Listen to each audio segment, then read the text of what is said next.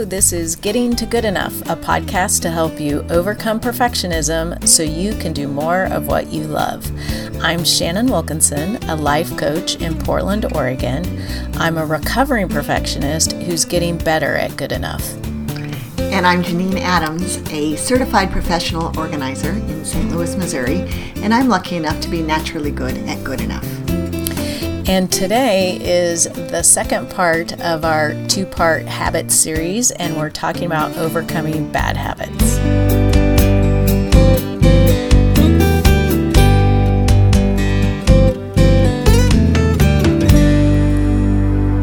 Janine.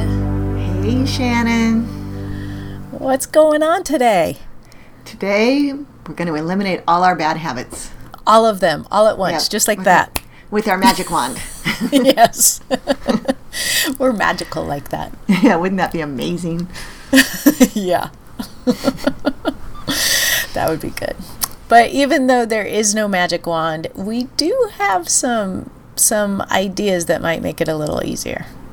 Yes, I'm hopeful that we can be helpful if people are trying to overcome bad habits. Yeah.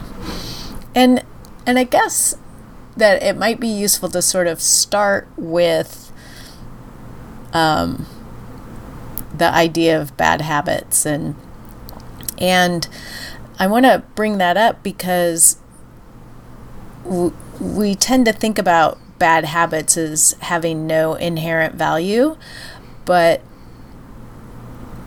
really there's some need or positive intention behind everything that we do. I'm a firm believer in that. And I think it's the same for what we talk about as bad habits, that there's some need that you're trying to meet, or some positive intention, even if you're not getting it, that is behind every habit that we have, every behavior that we have. Basically, everything we do for to fulfill some need or positive intention. Is that what you're saying? Yep. Yep. And I know we it. talked about that. I don't remember which episode it was, but you had a mini rant about it, which was enjoyable. But I know you don't believe in self-sabotage. You believe that we're helping ourselves, and sometimes we're not doing it in a way that's beneficial to us. Is that right? Right. So I mean, that's huge. To me, this is like revolutionary way to think about bad habits, because mostly we beat ourselves up about our bad habits, when in fact what I'm hearing you say is that our bad habits are the product of just trying to help ourselves, and so we can use that intention to help us break them. Yeah, and the thing about bad habits is that, they can be born out of that intention, but they may grow into something that's no longer supportive, or, at the time that it became a habit, maybe you didn't have the experience or skills or information to do something that actually gave you what you needed. I think about a lot of things like, biting your nails or something, that, those habits that are, they're essentially an attempt at self-soothing. It's to try to take care of yourself in some way, and it could even just be to sort of burn off excess energy, but that the way that you are doing it and have gotten into the habit of doing it results in something that you don't want anymore. Right. So if you can figure out what the good intention behind the negative behavior is, you can perhaps fulfill that need in a more positive way. Absolutely. So, that's one of the things about quitting smoking that is so hard, is there's so many things that get sort of solved by most people who smoke, that if you don't address all of those things, then it's going to be exponentially harder for you to quit smoking. It's not just the nicotine addiction that you're overcoming, but it's also the self-soothing behavior of the ritual of smoking a cigarette, of having an excuse to take a break on a regular basis, or to go out by yourself and have some time to yourself. It gives you an opportunity to think or to not think, or there's all of these things that smoking a cigarette could be providing to you that if you don't replace those things with something else, then it will be really difficult for you to stop smoking. So even though science has given us Nicorette gum and Chantix or whatever it's called to help with the physical nicotine addiction, that's not what it's all about. There's more to it than that, and you have to address all the components. Right. And there's a lot of things that go into it. I don't want to oversimplify it. And in fact, I hope that I'm helping people understand that behaviors like that are really multi-layered, and there's a lot of things to address. And so you start sort of peeling those things apart and getting at what need you're trying to meet, and figure out a way to do that feels supportive to you, then it will be easier to break the bigger habit. Yeah, that's really interesting, and kind of a big deal to me to hear it phrased that way, because I think there's just so much negativity and the word that I keep thinking of is self-loathing. I think that's overstating it, but we beat ourselves up over habits that aren't beneficial, that we don't feel we're controlling. Like, I mean, all sorts of, like, I think, not biting your nails, that's a disgusting habit. I thought to myself when you mentioned biting your nails, because I did that when I was a kid, but I don't do it now. But it doesn't have to be so harsh. Right. Yeah. It can be gentle. Yeah, it can be gentle, and the interesting thing is sometimes, depending on how your brain processes information, the more harsh you are about something, the harder it is to change it. Like, you rebel against that harshness. Right. Interesting. So that's the thing that I think that's most important to understand, is to cut yourself some slack and understand that, like, there's some positive intention behind what you're doing. Mm-hmm. I'm trying to think of some other things that people categorize as bad habits.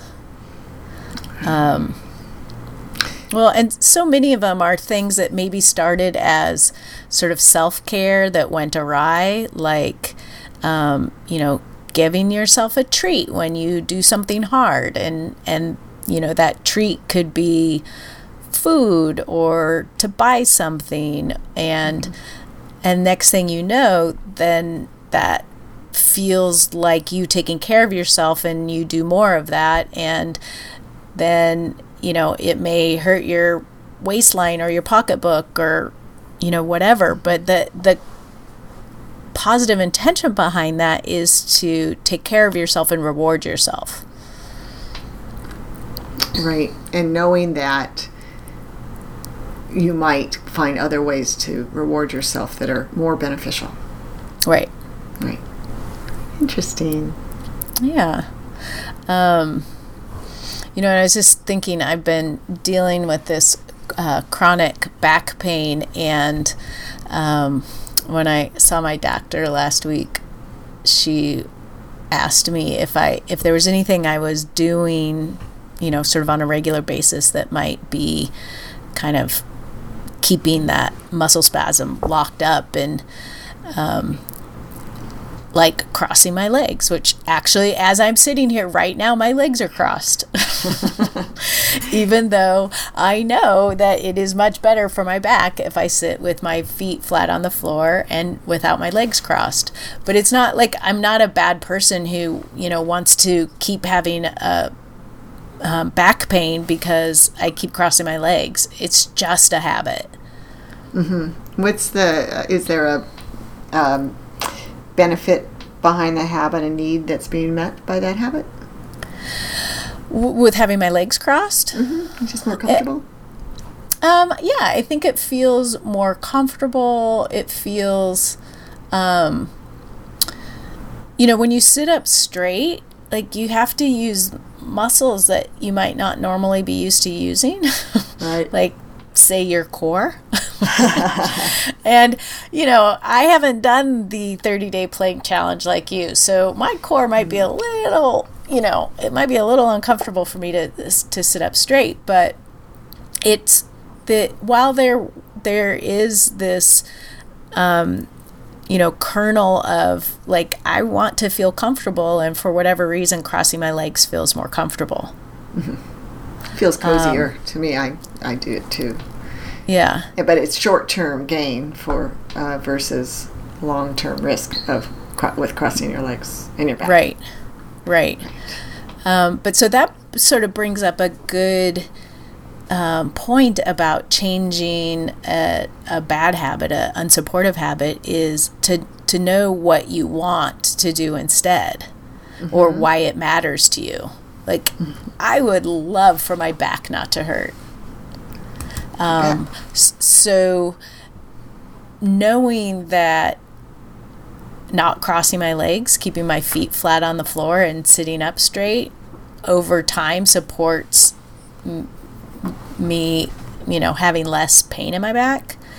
That's sort of motivating. Mm-hmm. Absolutely. And so, sort of figuring out what it is that matters to you, about like what you want instead of the bad habit that you have. Right. And doing something that was hard to explain. So are you saying that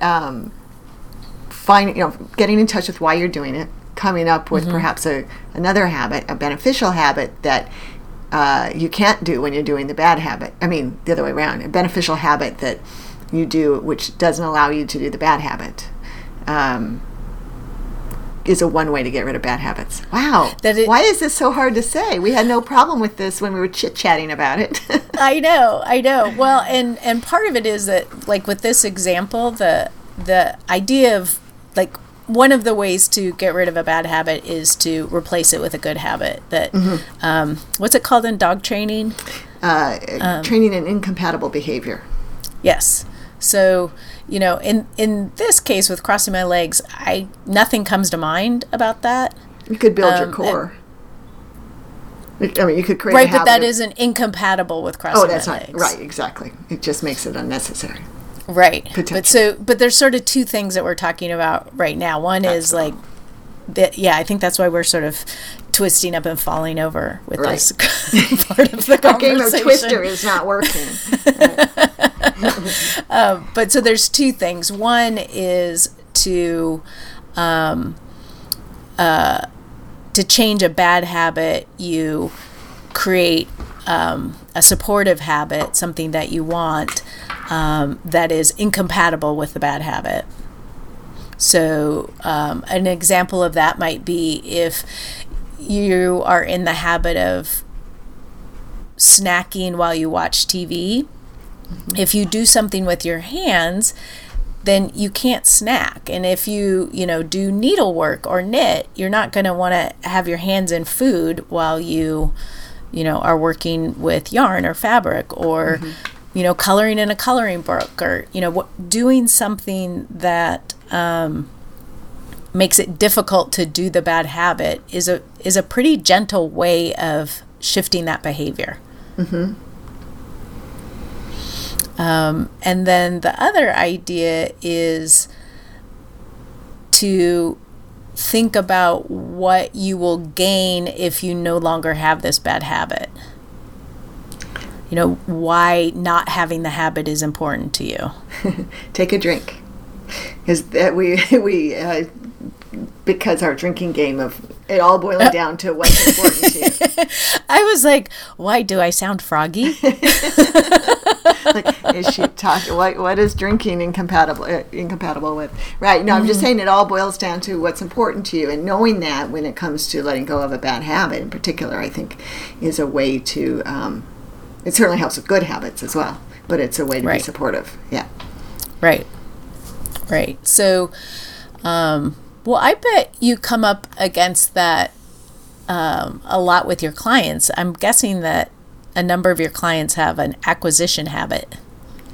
Some do indeed, although lots of times the process of decluttering does help them reconsider their acquisition habit when they're paying me to let go of stuff.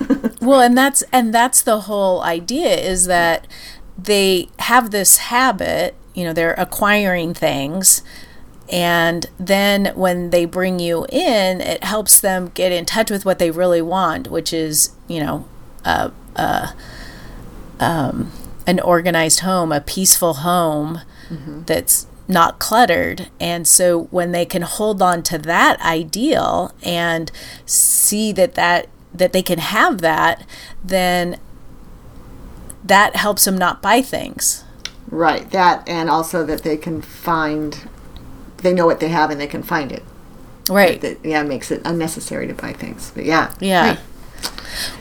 When I've pared down my closet and then I go, if I'm out and I see something that I like, a t-shirt or something. I love graphic tees, and it's really hard. If I see one I like, it's hard for me not to get it. But I think, I have as many graphic tees as I have a place to store them.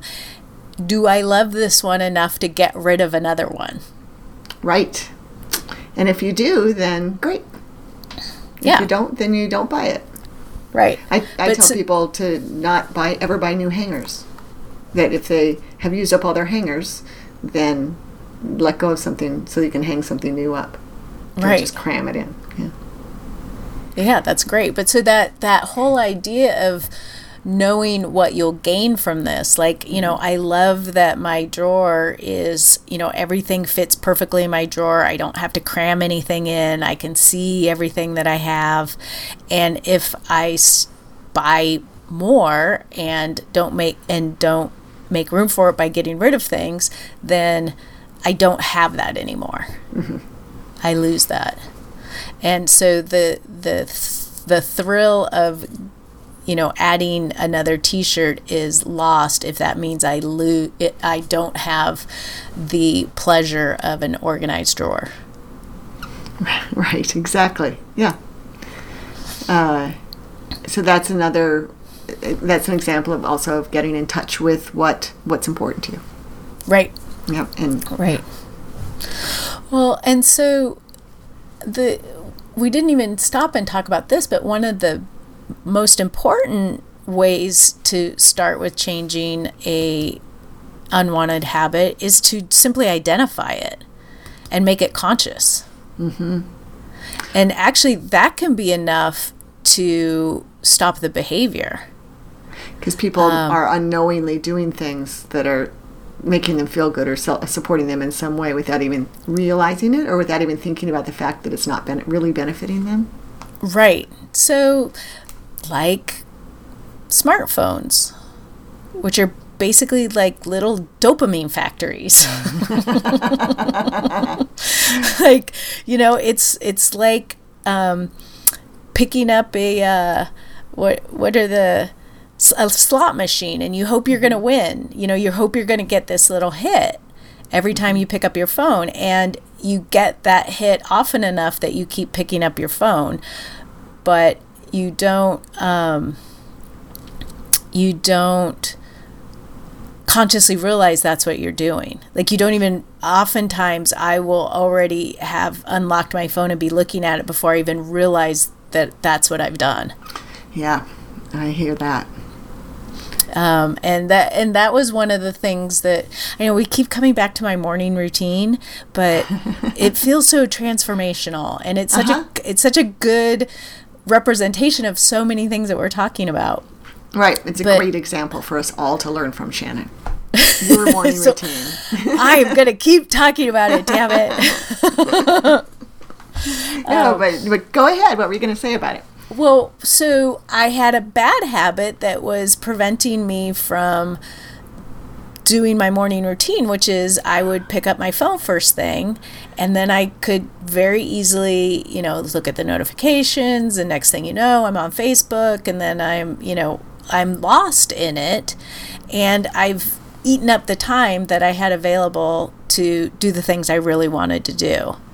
And it wasn't intentional, but it was a habit. And so I started by I charged my phone on my nightstand, so I moved it. It's just 2 feet further away from me, but I can't reach it without getting out of bed. Mm-hmm. You don't use it as an alarm, I'm guessing? No. Uh-huh. I mean, I do, but even if I did, I would want it to be far enough away that I had to get out of bed to turn it off. I think you know me in the morning. Yeah, right. That makes sense. I don't always wake up so easily, unless I'm having insomnia, and then I can't go to sleep. But right. But so I moved it away so that it was just enough to create the space to become conscious about how I wanted to use my phone. Mm-hmm. Like I broke the pattern just enough to have to make a decision. Like, am I going to use my phone, or am I going to do my morning routine that I want to do? Right. And you did that in concert with feeling the benefits of doing the morning routine. So it helped with that, helped make that decision. Just giving yourself that, whatever, second or two to go from automatically reaching for it to thinking about looking at it. Yeah. That's great. You broke the spell. Uh-huh. Yeah, absolutely. That's a perfect way to put it. And then I added something into my morning routine of checking my heart rate variability, which I need my phone to do. And so then once again, I had my phone in my hand. I was doing this, and then it became automatic to look at the notifications on my phone. And so to prevent myself from falling down that rabbit hole because it didn't support what I really wanted to be doing, I deleted Facebook off my phone. Whoa. I know. I just did it last week. So when you look at Facebook, you're doing it on your computer or your iPad? Right? Yeah, I'm trying to not even look at it on my iPad. Uh-huh. I want it to be a conscious, like I am sitting down to look at Facebook on my computer. Mm-hmm. That's great. So that sets you up for success because you're removing that temptation of Facebook off, by taking it off your phone. Right. Excellent. Yeah. So there's lots of temptations involved with bad habits. So thinking about them and how you can remove them, it seems like it would be very helpful. Like if you are eating too much more sugar than, if you're trying not to eat so much sugar, perhaps you can have less sugar in the house. Right. Yeah. You can even just make it harder to get to. Like, moving my phone 2 feet away. Like, if you want to have some sugar in the house, just make it so it's harder to get to. And then you have to think about, where is it? Or you have to, Yeah. I mean, it's not right there wherever you eat sugar. Right. Or like, I don't even really, sugar is not my issue. Don't get me near a bag of potato chips. But right. if I know that if I don't want to eat potato chips, there really needs to not be an open bag of potato chips in the house. Right. But if there's ice cream, if I open up the freezer and I see ice cream, I might be like, oh, ice cream, that might be good. But if I don't see, and so then I might eat it whether I really want it or not. But if it's sort of in the back of the freezer and I don't really see it, then I have to actually really want ice cream to get it. Right. You're willing to put a little extra effort and do some Arctic exploration to find it. Right. Well, it's just that I have to purposefully go look for it as opposed to like opening the freezer door and Seeing finding ice cream in front of my face and be like, oh, I could have ice cream, whether I that was what I wanted or not. And I would imagine. Go ahead. Oh, I was just going to say, I would imagine the same would go for something like wine. If I was trying to stop drinking wine, it would be great not to have any wine in the house at all, or to try not to have an open bottle of wine in the house, which is hard if you're trying to stop drinking wine. Yeah. But yeah, just, I'm not going to go down the street to the cocktail lounge to get a glass of wine. I don't want it that badly. But if it's right there, then I might pour a glass. Right. Well, and the other thing is you can do moderation too. Like if you want to have one glass of wine, but you're in the habit of, if you have an open bottle of wine, to have 2 glasses of wine, have 1 glass of wine and pour the 1 glass of wine, put the stopper in it, pump it full of air, and put it away so you can't see it. Right. And so you're creating enough of a barrier that it's the opposite of creating a good habit. You want to put some barriers in place, so it takes more effort, and that also gives you the opportunity. It creates the space for you to think about it and make a conscious choice, as opposed to just doing it automatically. Right. That breaking that spell sounds like a really key component. I like how I'm talking to you like I don't have any bad habits and have no experience in breaking them. I just don't like to think about them, I guess. No, I don't know. But that breaking that spell just seems just being a little mindful, like allowing yourself the space to be mindful and think about this thing that otherwise would be automatic. The virtue of good habits is, the fact that good habits become automatic is one of their virtues, but the fact that bad habits are automatic makes them harder to break. So trying to make them less automatic seems like a really great idea. Yeah, and you can also do that just by naming the habit, which helps you make it more conscious. So, and this is a good thing if you have like a worry habit, or, something that's more internal as opposed to like a physical habit, like biting your nails or something. Although it can be good for that. Now that I'm saying it, it can be really good for anything that you sort of don't realize that you're doing.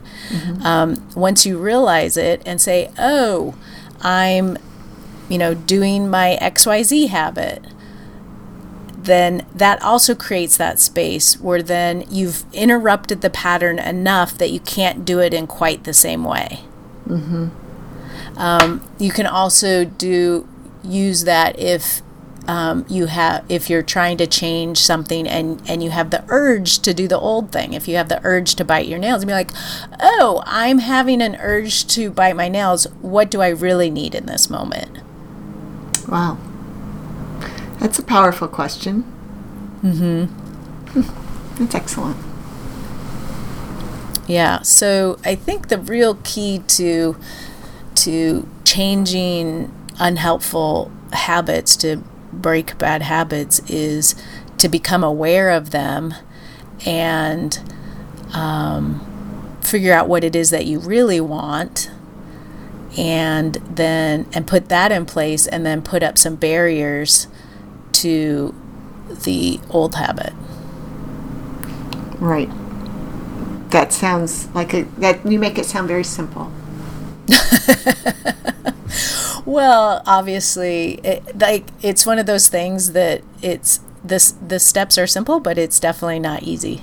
Right.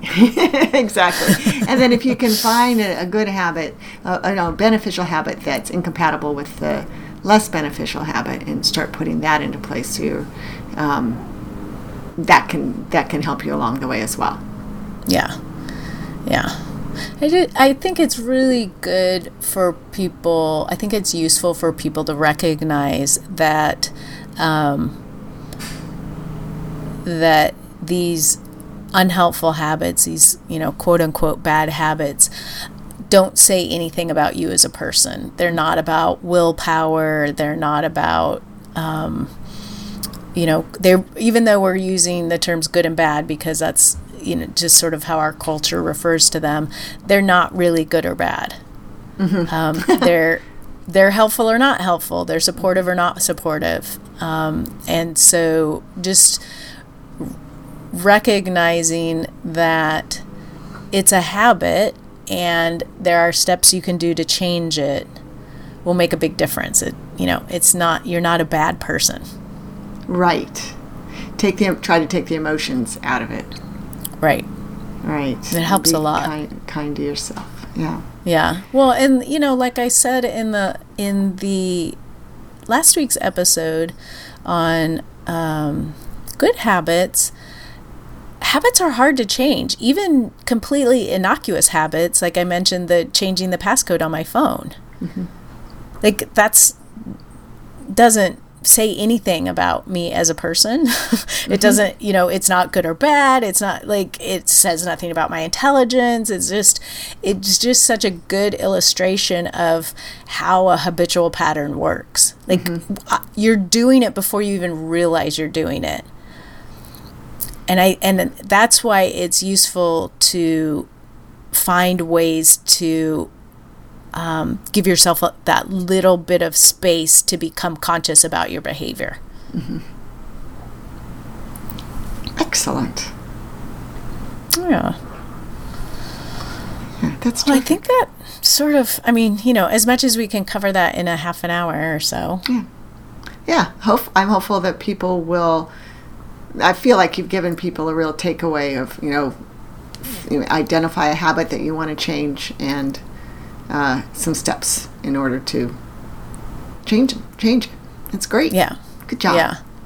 Thanks. And I think my parting words will be, cut yourself infinite slack. Yes. There's so much happening before you're even consciously aware of it that it's sort of a miracle to think that we ever change a bad habit. Right.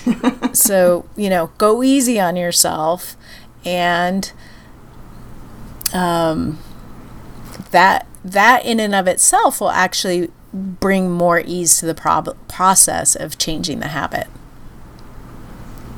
Right.